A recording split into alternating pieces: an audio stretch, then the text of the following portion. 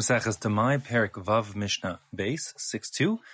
In the previous Mishnah, we discussed two ways in which a peasant farmer could contract with the landowner. We had both the aris, who's paying a percentage of the harvest.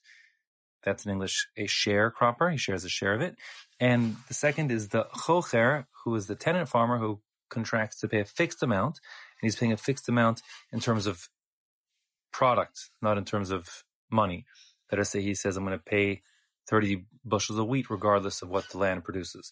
Now, we said over there in the previous Mishnah that a central value that Chazal are concerned about over here is that the land of Israel should be owned by Jews.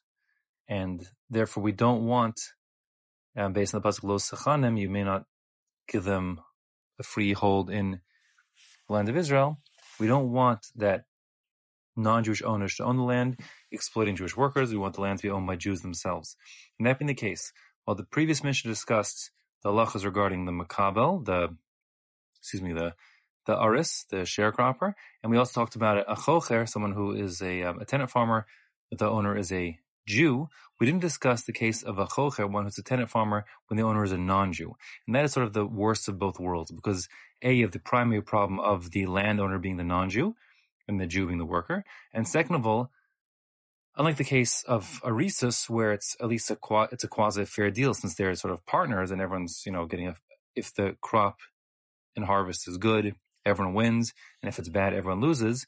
In the case of Chakirus, if you're a tenant farmer, you're agreeing at the beginning of the season to pay, let's say, the 30 barrels of wheat, and the field may only produce 30 barrels of wheat, in which case it would be catastrophic for the worker, and it's really great, sort of an insured return, a great return, and a very strong economic position for the landowner. And if that landowner is a non-Jew, that sort of ensures that the non-Jew is entrenched in the land and won't be removed. And therefore, we'll see in our Mishnah now, Chazal set up sort of an economic disincentive to avoid for this worst case scenario where you have a Jewish worker servicing a non-Jewish landowner in a tenant farming chakiros relationship.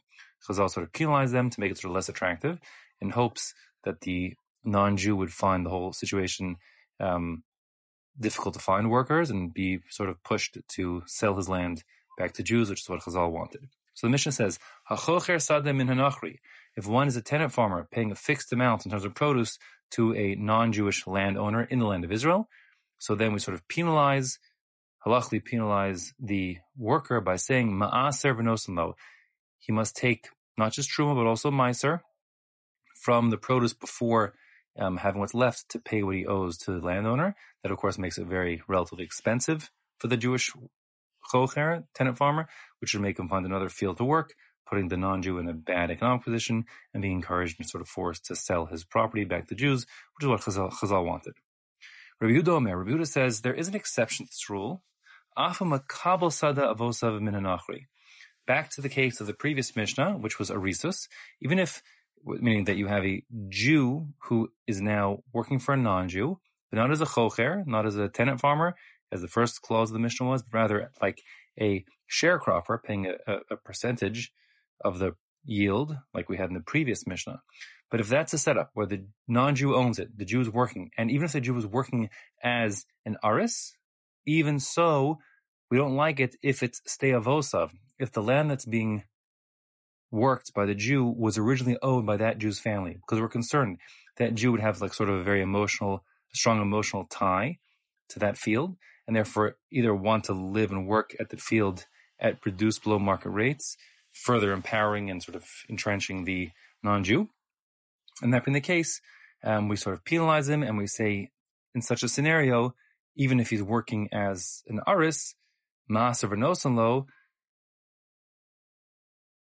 the Jew who's working as a sharecropper must tithe, meaning not just take trumas and maestros before he pays anything to his out of his portion. In other words, they're agreeing to give a third of the yield, let's say, to the landowner who's not Jewish, but instead of saying, "Here's your third, have a nice day," he has to first tithe it trumas and maestros and then give what's left.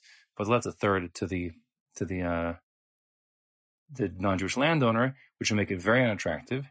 I would encourage the Jewish worker to want to essentially find a way to buy out the non-Jewish landowner to reclaim his ancestral plot, which would really be consistent with what Chazal wants, that Jews should own land in Eretz Yisrael. So Rabbi Yehuda says we put this economic disincentive to the Jew who works his ancestral land has now been taken over by force by a non-Jew.